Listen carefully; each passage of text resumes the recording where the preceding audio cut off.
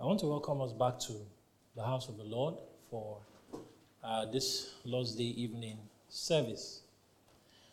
In the morning, we were considering the subject of the Lord's Day. And because it's so vast a topic and so important a topic, we are devoting both our morning and our evening services to treat this most important subject. And in the morning, we established a few things. One of the things we established is that the idea of a Sabbath was not something that began with Moses.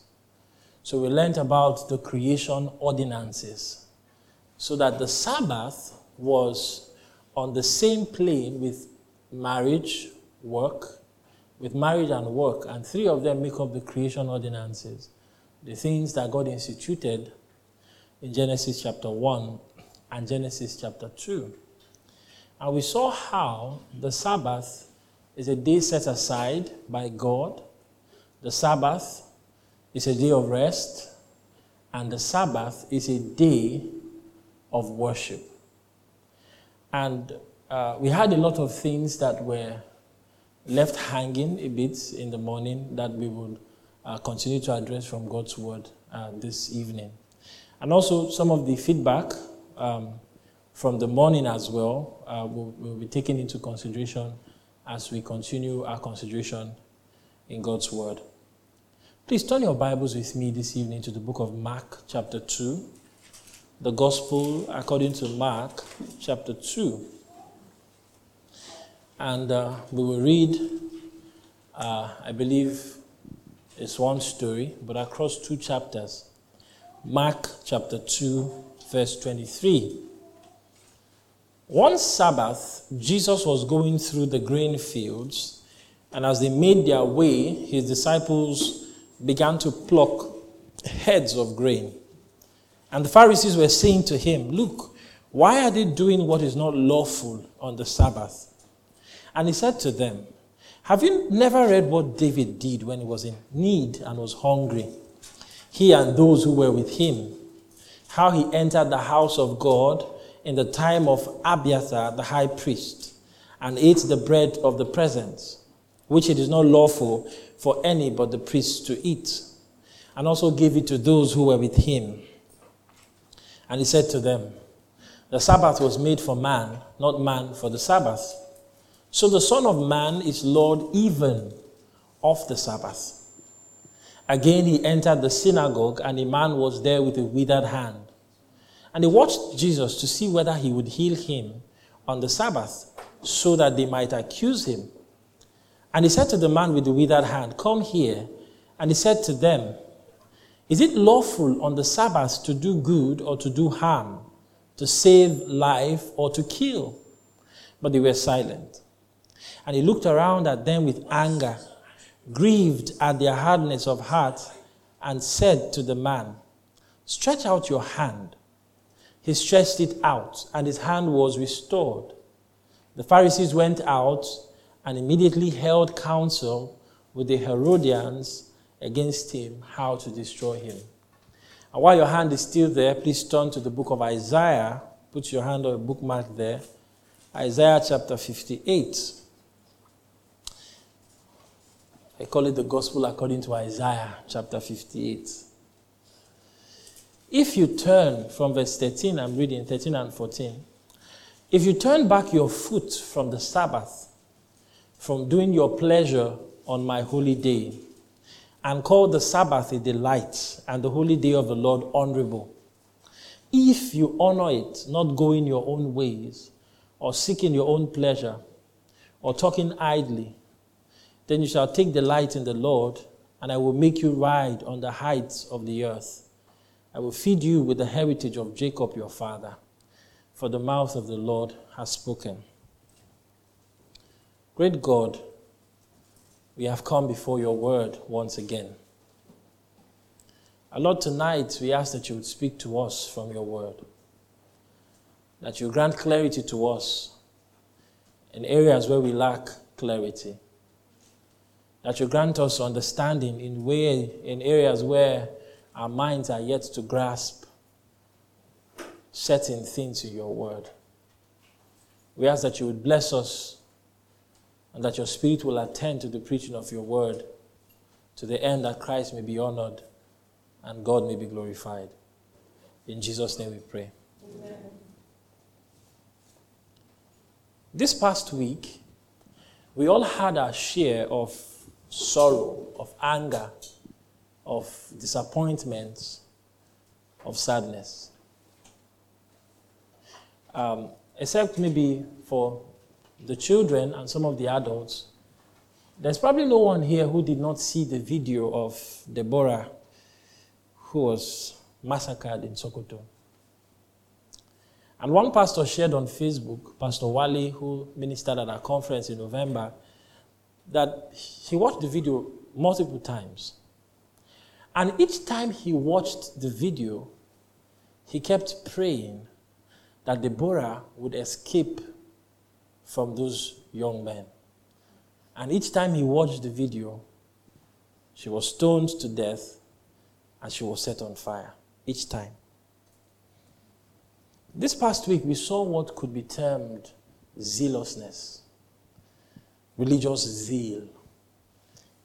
Because that's the summary of what happened in Sokoto, not just with the death of Deborah, but yesterday with the burning of Bishop Kuka's house, with the burning of churches and certain facilities that belonged to Christians, and all of those things, the outrage of the mob at the arrest of 2 suspects associated with Deborah's death. Religious zeal. An expression of zeal for the name of Allah and for his beloved prophet. But every time such a thing happens, we must always be cautious. We must always be cautious as Christians in our response. There are different kinds of responses I read and heard this past week. The first is to threaten Muslims in return for the violence that we suffer or that our people suffer. One popular threat you hear is, now only for Sokoto this thing will happen. I dare una, Abuki, come Aba. If you and your father, your mother, everybody no go die this weekend. My name no be, of course, maybe Chinedu or Chidi, and all of those things, Another kind of response is reminding Muslims of what happened in Kaduna when the Christian youth stood up in reprisal attacks, or what happened in Jos when the Christians said, no, we will not take it anymore, and they went and they fought. But there is another response that is very rare. Not that it is absent, just that it is quite rare. And that's lament, weeping, grieving. There are neighbors, some of them are friends, some of them are own family members, are still wallowing in darkness. That they are without Christ. Perhaps that would also lead us towards a different kind of zeal. Not the fanaticism and the extremism that led people to kill somebody, but the kind of zeal that will lead us to preach the gospel. The kind of zeal that will make us give our time, our energy, our resources towards the propagation of the gospel. The kind of zeal, yes, that would make us wake up at night to pray for those people in the corners who have never heard the gospel preached. Sometimes we think that if somebody has heard the name of Jesus, he has heard the gospel. But some of us grew up in certain kinds of churches, or we've had experiences in certain kinds of churches where Jesus was mentioned as a means to gain and the gospel was never preached. Perhaps that's the kind of baptism we need in our own day, a baptism of holy zeal for the things of God. Zeal. Great energy and enthusiasm in pursuing God's glory. When we come to our text this evening, we see that Jesus lived in such a time when zealous men walked this earth. Men who were zealous for God. Men who were zealous for the things of God. Men who were zealous even for the law of God. They loved God's law so much, and they wanted to keep God's law pure. They wanted to ensure that God's law would not be crossed in their own day. These men were the Pharisees and the scribes. And what they did was to set up fences around the word of God to help you, to help the ordinary people not to step outside God's word, not to step outside God's will, not to disobey. And that's why they were, and they had a zeal. It was commendable. They wanted to see God's law obeyed. But over time, you know what happens when people begin to set up fences? Those fences become the main thing. The fences become the main thing. So, for example, there was a Torah, which Moses wrote, 5 books of Moses. And over time, as the Jewish nation began to grow, their teachers began to write commentary on the Torah. And so we have a book called the Mishnah. So the law of Moses is on one hand, and the commentary is on the other hand. Let me give an example. In the morning when we read Exodus and we were in the 4th commandment, Moses said, on the 7th day you shall not do any work. So you know what the Pharisees and the scribes and the teachers of the law would do? They would try to define what Moses meant by work. What is work? How many miles should a man walk before he has worked? How much should a man lift before he has worked? How much should a man do before he has worked? And all of a sudden, the very word of God took the backstage. And what they wanted to protect, all their man-made laws, became front and burner. We've seen this a lot of times in our own climes, haven't we? A church says, drinking is a problem in Nigeria. And so as a church, we are saying that alcohol is not good. It's not to be consumed. And if you want to join church membership, you are not going to consume alcohol at all. That's where it starts. And then it's usually good. But the problem is, if you tell people, you shall not, you shall not, you shall not, a day will come when the pastor will climb up on the pulpit and say, if you are here and you've drank alcohol in the past 1 week, you're going to hell. And that's something similar that we are seeing in the time of Christ. Contrary to what some people say, that Jesus actually came to abolish the Sabbath, Jesus came to repair the abuse that these zealous men had done to the Sabbath. And we must be careful in our own day, because abuse is not far from us. Abuse is not far from us. After the Protestant Reformation, the Reformers did not agree on certain specifics on the Sabbath. When I say Reformers, John Calvin, you had Luther. And so all of them had differing views. So what Luther believed on the Lord's Day was different from what Calvin believed on the Lord's Day. And this was as a result of them reacting against Roman Catholicism and the established church. So the way church was done before the Reformation was that everything was done in a very ceremonial, legalistic way even. And so when these men came and they were trying to clean up shop and they were trying to get things back in order, a lot of them refused to see eye to eye on a lot of matters. Until the Puritans, the English Puritans who came after them. And these men really sat down with the Bible and really brought all of the thoughts of Calvin and Luther and all of those men together to have a comprehensive biblical statement on the Lord's Day. For example, if you know, the Westminster Confession came as a result, it was a Puritan work, so they were clearer. But you know what began to happen after then? Because of zealousness for observing the Lord's Day, many people began to get into extremes, religious extremes. So, for example, on the Sunday, you can't travel for whatever reasons. It got to a point even in Scotland that some people said, not very long ago, 100 years ago, that if you use train on a Sunday, you are sinning. To use train to go to church, you are sinning. If you're using any kind of public transportation, that's what it means in our own day, to go to church. So if you took a bike, you took a car, you are sinning. So these are the things that usually come up. We want to protect the law of God. We are zealous for God and for His glory. But over time, things begin to seep in. And you begin to put your own laws. So this morning, in my bid to show us ways in which we are to observe the Lord's Day, there's also the tendency that somebody will take it up and say, Bro Eleazar said, on the Lord's Day, we should not walk 5 meters. And that was really the essence of some of the questions in the morning or in the afternoon. That you said, we should not do this, we should not do that, we should not do this, we should not do that. Now, to come with that mindset now is to carry the same type of mindset that the Pharisees brought to Jesus. I know what Jesus did. Instead of canceling the Sabbath with all of his abuses, Jesus reaffirmed it. Jesus cleaned it up. In Luke chapter 2, Jesus said, I am the Lord of the Sabbath. You know what that means? I am the right interpreter of the Sabbath. These Pharisees had made themselves lawmakers, essentially. And they'll tell you what to eat, what not to eat, what to do, what not to do.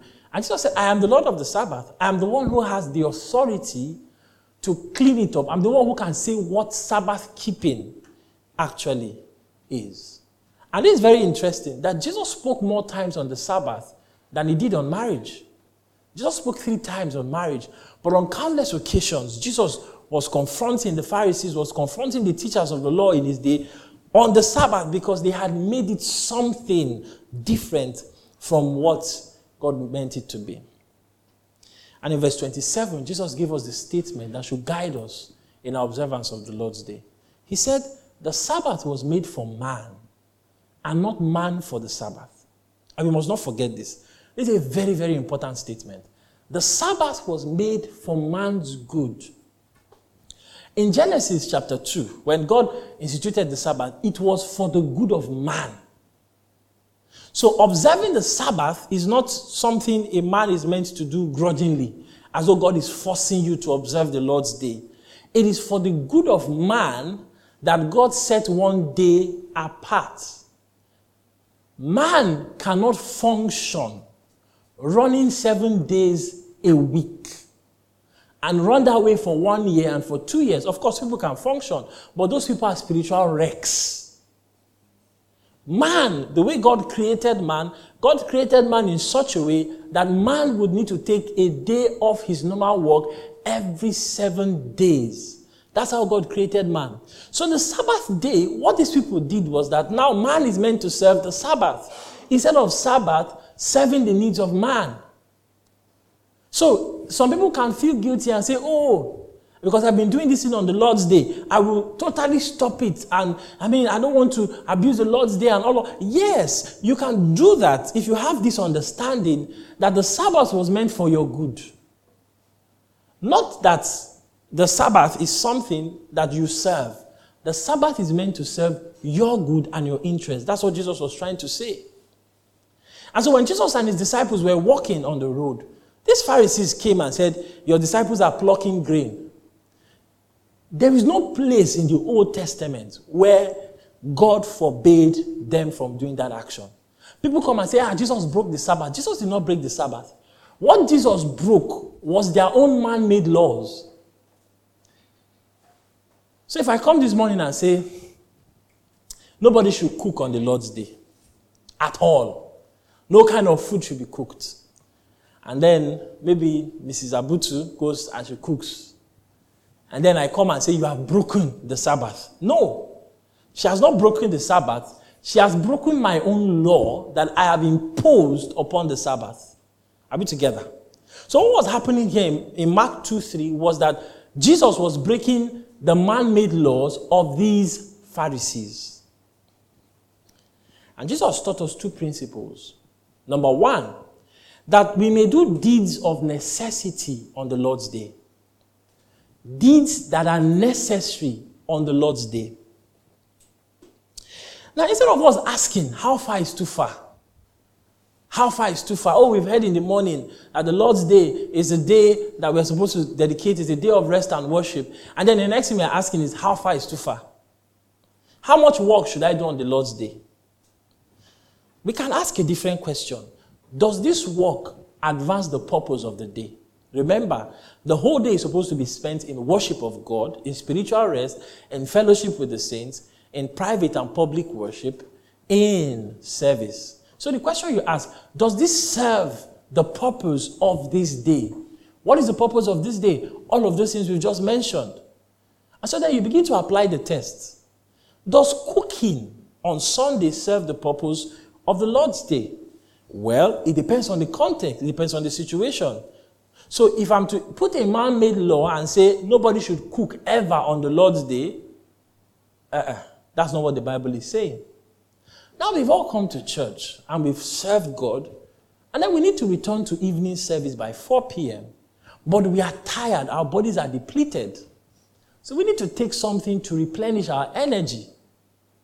It was Paul Washer who said this thing one time. He said the purpose why we eat is so that we may serve God. We don't eat for eating's sake. And so when we come on the Lord's Day and we eat, and we boil rice, and we eat, does it serve the purpose of the day? That is the question we must always ask. Does it serve the purpose of the day? So if I'm to take a motorcycle to church on the Lord's Day, if that transportation means is aiding me to serve God, to worship with the saints, then it is a necessity. It is a necessity. In the past, do you know what the church is even? They even forbade the amount of steps you take on the Lord's Day. So that if you take more than 1,000 steps, you have sinned. And that's basically legalism. If you take 2,000 steps, you have sinned. The point is your taking of 2,000 steps going to help you? Is it going to further push you in keeping with the purpose of the Lord's Day? There are some people who, without a jog in the morning, they cannot function. Probably because of health issues, you need to relieve stress in your legs, you need to get your heart pumping. And so such a person can go and exercise on the Lord's Day because it's going to help him worship God well. Have you ever wondered that the children of Israel marched around the wall of Jericho for 7 days? 7 days. How can you count 7 days without counting the Sabbath? Is it possible? Whatever day you start from, you must cross the Sabbath.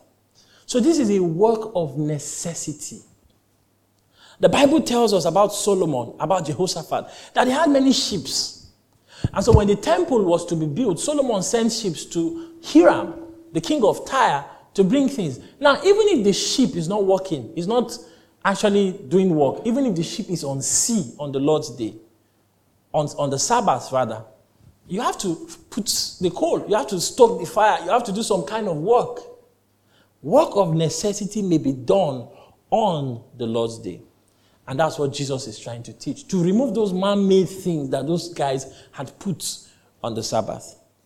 But we must be careful. Because you could not finish your work on Saturday does not make it a work of necessity. So maybe you were washing clothes on Saturday, and then you got tired, and something took you. And then you had like maybe just 10 pieces of clothes, and then you come on Sunday and say, after all, this is a work of necessity. It's a necessary work. No. Or you were doing office work in your house on Saturday night, you slept up. I say, my boss needs this thing on Monday. I say that's a work of necessity. That's not the work of necessity. Carelessness or negligence does not equate necessity. So some people come with this mindset that in between morning and evening service, let me bring stuff to come and work on. Carelessness and negligence is not necessity. Now, this is a matter we must decide entirely on our own. So I can't come, and you can't come and say, for me, this is a work of necessity, therefore I should do it, and for you, this is not a work of necessity. Depending on our context and the things going on in our lives. Somebody may be sick and may need to do certain things on the Lord's Day that you, who are healthy, does not need to do. Somebody may need to eat more than you are because of a lot of maybe health conditions, and you can just eat twice on the Lord's Day and you're okay, and the person has to get into the kitchen and prepare a meal to eat. Works of necessity may be done on the Lord's Day. So the question we must always ask is this thing necessary to promote the purposes of the day? Already you know those things that are not necessary to advance the purposes of the day. Somebody was asking a question on the forum, I think it's Puritan Board Forum online, and he said that on the Lord's Day, I want to watch American Football League, I can't remember, NHL or baseball or whatever. And while I'm watching it, I want to mute the audio and I want to be playing a sermon in the background. So I am listening to the sermon, and I'm not kidding. I'm very, very serious. And I'm listening to the sermon, and then I am watching this one. And then, the question is, how does that advance the purposes of the Lord's Day? If you can prove to yourself in the light of God's word that this thing I'm doing advances my worship of God, then of course go ahead and do it. Nobody will tell you, hey, put this off, put this off, put this off. No, go ahead and do it if you believe it advances the purposes of the Lord's Day. Automatically, we know the things that don't advance the purposes of the Lord's Day. Don't we? We know them. But something else Jesus teaches us in chapter 3 is that the Sabbath day is a day to show mercy. So Jesus came into the synagogue. It's another Sabbath day, actually. And actually, the way another gospel writer puts it, it's as if they set that man in front of him, the man with the withered hand, and they wanted to see what Jesus would do to him. Whether he will actually heal him. Can you see the extent of their spiritual darkness? This man can heal. But your problem is not to ask, why is it that this man can heal? Your problem is, this man will he heal on the Sabbath? They were not like, Nicodemus met Jesus. He told you, no one can do the things you do. No ordinary man can do that. So these Pharisees were of a different stock than Nicodemus. They saw the wonders Jesus was doing. This makes sense. So instead of them to be bothered to ask, why does this man have authority to do these things? They said, let us watch and see whether he will do this thing on the Sabbath. And Jesus looked at them. Chapter 3, verse 4, he said, is it lawful on the Sabbath to do good or to do harm, to save a life or to kill? Is it lawful to do good on the Sabbath? Yes, it is lawful. Now, if on the Sabbath day, if on the Lord's day, you are passing by the road and somebody's car breaks down and you are a mechanic, it's a work of mercy, you can do it. That's what Jesus is saying, basically. So if somebody's plumbing spoils, maybe I'm a very good plumber, and this toilet stopped flushing this morning. Maybe somebody used it and the toilet stopped flushing. And then they say, come and help us. And I say, no, today is the Lord's day. I'm not working. I can't work. That's overzealousness. That's gone beyond the word of God. Is it a work of mercy? Is it a work of charity? Then Christ tells us that the Sabbath is to do good. So instead of asking all those questions of, should I wash on this day? Should I put it through this lens? That's why I said the work you normally do on the 6 days, you can still do on the 7th day, on the Sabbath day, on the Lord's day, depending if it's a work of necessity or a work of mercy. Someone is sick and the person doesn't have something to wear on Monday. You can go on Sunday and wash the clothes for the person. Someone is sick and disabled. Clearly you see this person is not well. You can go to the hospital and do work and clean up the person, bathe the person, cook for the person. Is a work of mercy. It's a work of mercy. And more than just physical good. The Sabbath is a day to do spiritual good to our neighbor. It's a time for us to distribute tracts and to preach the gospel. Gather children in the neighborhood. I think they're doing that in Lagos there. Gather children, teach them the Bible. Do evangelism. And additionally, there are certain things that human society needs to thrive. Certain things really that we cannot live without. So the doctor can perform an emergency surgery on the Lord's day. And the doctor has not broken the Sabbath. What he has broken are the man-made laws surrounding the Sabbath. So instead of asking all this question, should I wear this one? Should I sew my clothes if my clothes tears? Use this principle. Is it a necessity? Of course, if you're dressing for church and your clothes gets torn, get a needle and sew it and come to church. It's advancing the purpose of the day. What Jesus was trying to do essentially is he's trying to strip the Sabbath of all of these man-made things that stopped the Sabbath from being a delight to the people of God. So instead of the Sabbath being a delight, the Sabbath became a drudgery. Because you're always asking yourself, you're always thinking, have I gone too far? How far is too far? Where should I stop? No, that's not what God wants us to be doing on Sunday. So somebody will say, okay, based on what Brother Eleazar preached in the morning, every day I should analyze my distance and say, should I do this one? How far is too far? What's this one? No. That's not the kind of mindset.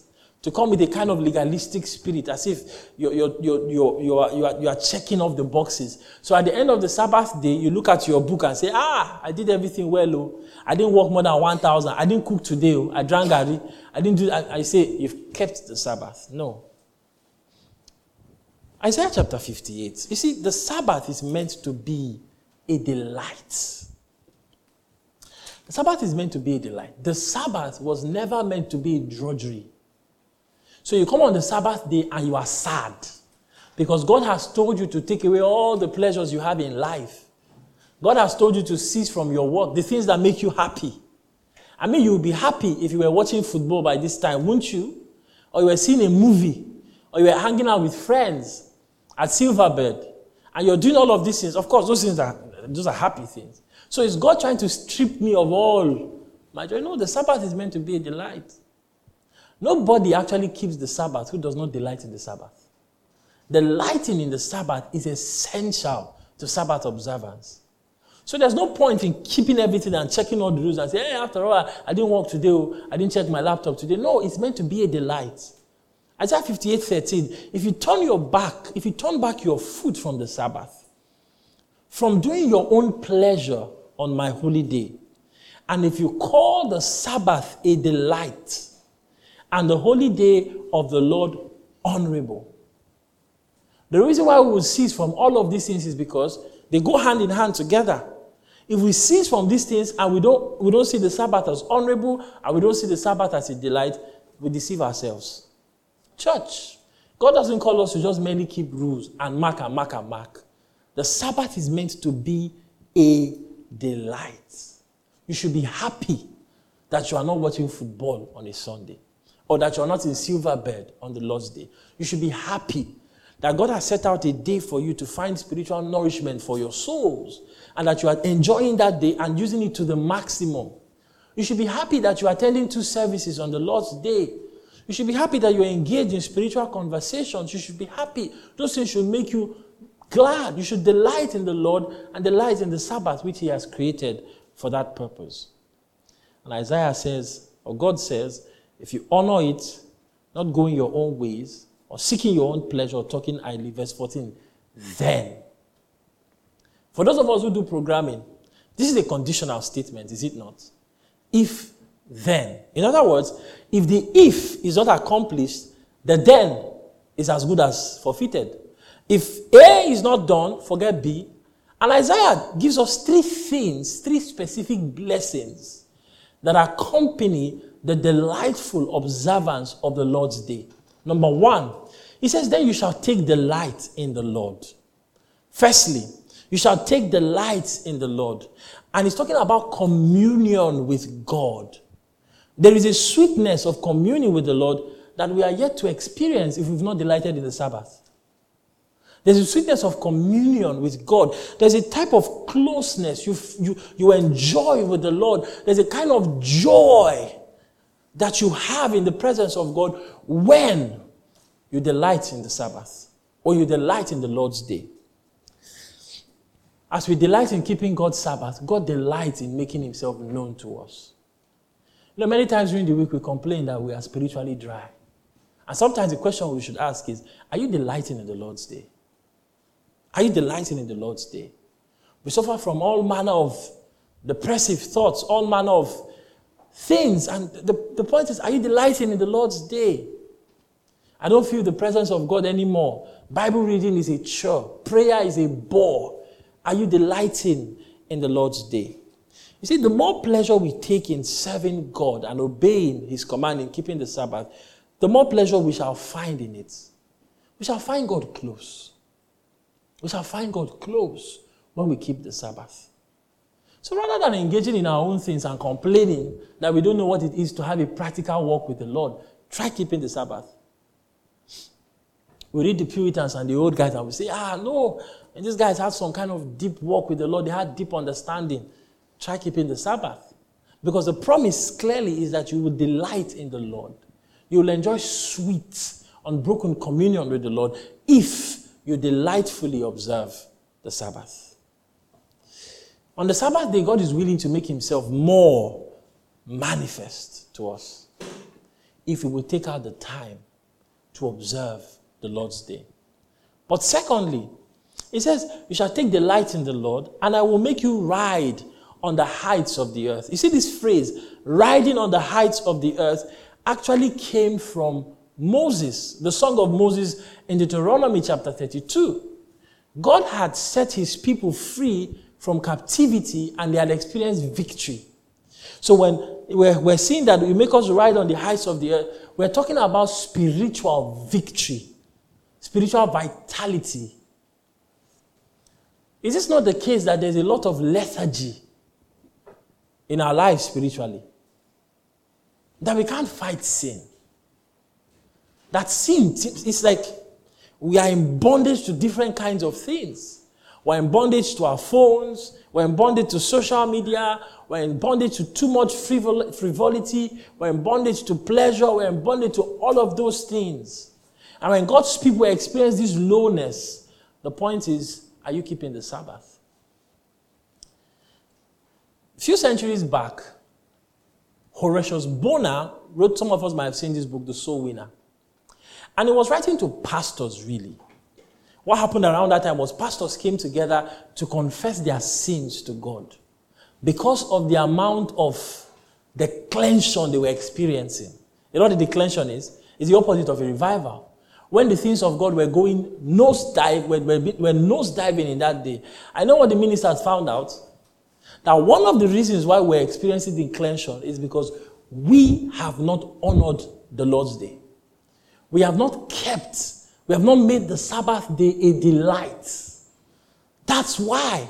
There's no spiritual power. There's no vitality. There's no victory.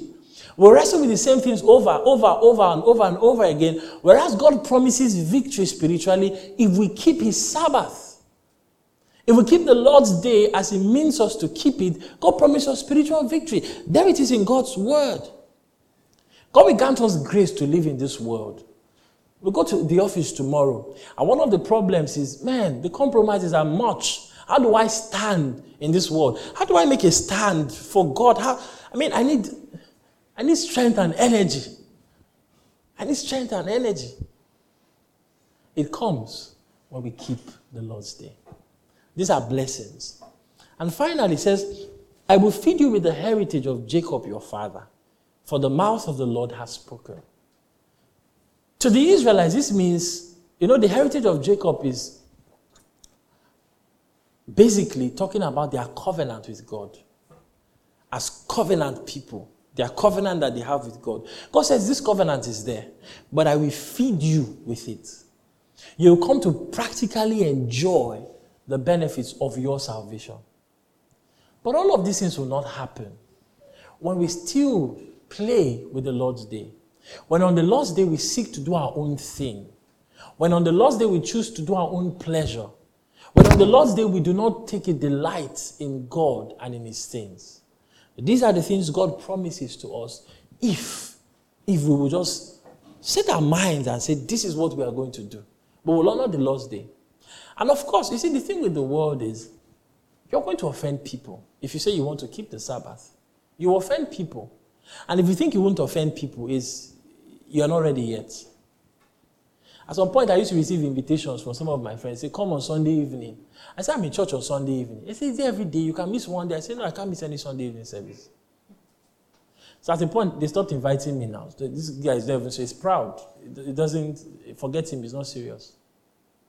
There are things that will happen. We'll lose. People will just say, forget this one. If you say you want to visit him on Sunday, he says he's busy in church. He's attending church. He's doing this. He's doing that. If we say, let's go out on the Lord's day on Sunday, I say, is he the only Christian? They will give you work and say, do the work. I say, no, I'm sorry. I can't do the work today. I'll do it tomorrow. I say, this guy don't get sense. That same work now, I get 50K. I get 50K straight up. But I bring that, I give down mumu. He say na Sunday, he say na Lord's Day. Me, I no be Christian. And they go church too now. If it is say be Christian pass me, wait I don't touch for God. He never touch a half. And then will be called foolish, of course, because it's not fashionable. To honor the Lord's Day is not fashionable. Not even, even among Christians, it's not fashionable. On Sunday after you come, there's this idea that on Sunday is meant to be just go to church, that's the thing. So then you want to go to the first service, 7 a.m., so that by 9 you come. And the purpose of the first service was not because you wanted to be fresh to hear the word of God, but because if I measure 9 o'clock now, the day is still young. So I can do a lot of things between 9 until night. I can visit, I can kill many birds in one Sunday if I do all of those things. And then when I was growing up, some people began to say, if I don't open my shop on Sunday, they will carry my customers. This one don't start now, I don't open shop for Sunday. If I don't open shop for Sunday, they carry my customer. And so you come back from church and say it's wisdom. I'm being wise. Because this other person is opening and I'll close it. You see, one of the important things the Lord's Day teaches us is to show us that the source of our sustenance is not in our work, but in God. But in God. If you're a wage earner, you earn daily. You earn day by day. I mean, that's what a wage means. You work on Monday, you earn on Monday. Work on Tuesday, earn on Tuesday. So if you don't work on Sunday, you will not earn on Sunday. That's the logical implication. Keep the Sabbath.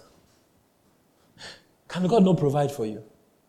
In the morning, in Exodus chapter 16, when God told the children of Israel about manna, and God said, on the 6th day, go and carry double. It will not spoil.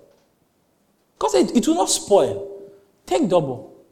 And on the 7th day, as usual, as expected, they went out. They wanted to.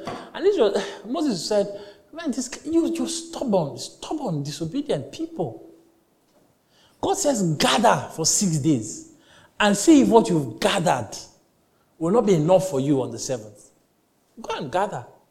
But because sometimes we think that it is our own efforts. If we don't work today, if I don't work for 1 day, I will lose 5,000. If I don't work for 1 day, I will lose 10,000. And if I balance my budget at the end of the month, that 10,000, if you miss like this, I no go chop for a few days. Try God. God says, delight in, cease from your labors and see if God will not bless you. The Sabbath shows us what is really important. That's what the Lord's Day shows us. A lot of times people argue, which some of the feedback I got from the morning was people are arguing, and it asks a lot of questions. See, the Bible says honor the Sabbath day. People begin to ask questions. What if? That's not the point. The point is honor. It starts from your heart that this is a holy day. This is a different day. This is the Lord's day. Christ, by rising on this day, made it his own. Honor it in your heart. Then you begin to make excuses. What if somebody is in a Muslim country and the break is Friday? Are you in a Muslim country? Are you in a Muslim country? What if somebody does not have a car and the car broke down? Has your car broken down? What if somebody does not have food? He's standing up in the morning and says he wants to go church without food. Did you wake up this morning without food? So we give all of these excuses. What if? When the point that the Bible tells us to do is to keep the Sabbath day, remember it by keeping it holy. The Lord's Day reminds us of what's really important. And it's a point to check our hearts. Now, I got some feedback after the morning sermon, and I don't want to get into the details of the feedback. But the point is, instead of you to begin by either making accusations or trying to create scenarios that don't exist, to find excuses to dishonor the Lord's Day, ask yourself, in light of what I've heard, am I actually honoring the Lord's Day? The work I do on Sunday, do they advance the purposes of the day? If it advances the purposes of the day, if it's a work of necessity and of mercy, the Bible says go on. But if it doesn't, you are living in clear disobedience to God's word. You are living, that's what we've been looking at all day. You're living in clear disobedience to God's word. If it doesn't advance the purposes of the day, it's not a work of necessity or a work of charity or mercy, forget it. Forget it. But we're also reminded of the saving work of our Lord when we gather together. You see, despite the fact that the Sabbath is a binding command on the entire humanity, remember, the creation ordinances last for as long as humanity, binding on everybody, work, family, the Sabbath as well, a day of rest. Not everybody does it. But those of us who gather on a Sunday, we are celebrating the salvation that Christ has worked for us. That Christ actually went up on the cross with our sins and he died. God accepted his payment for our sins and he rose on the first day of the week. At the center of our Lord's Day observance is what Christ has done. And so every Sunday, we should cease from the things of this world and say, I want to focus on what Christ has done. I want to focus on the blessings that Christ has worked for me. I want to focus on what he has given me in his word. I want to focus on worshiping and serving him. And this is not me daring you. God's word said, if you do it, try it. Try it. You know, sometimes when I read the Bible, I'm amazed at the amount of tests that is there. Taste and see the Lord is good. I mean, Malachi chapter 3, with the robbery, it said, try it. Try it. Try it. Try to actually honor the Lord's day. You will see that you will not starve. You will not become weaker physically. You will not become lesser financially. God will bless you. You will enjoy real blessings that are to be found in Christ. Our Father, we ask that as we depart from your house, you would give us further understanding on this matter. And that you would help us, oh God, to honor your day. Help us to delight in your day. Help us to enjoy even the benefits, the blessings that come with a delightful observance of your day. Thank you, Lord, for we know you've heard us this evening. In Jesus' name we pray.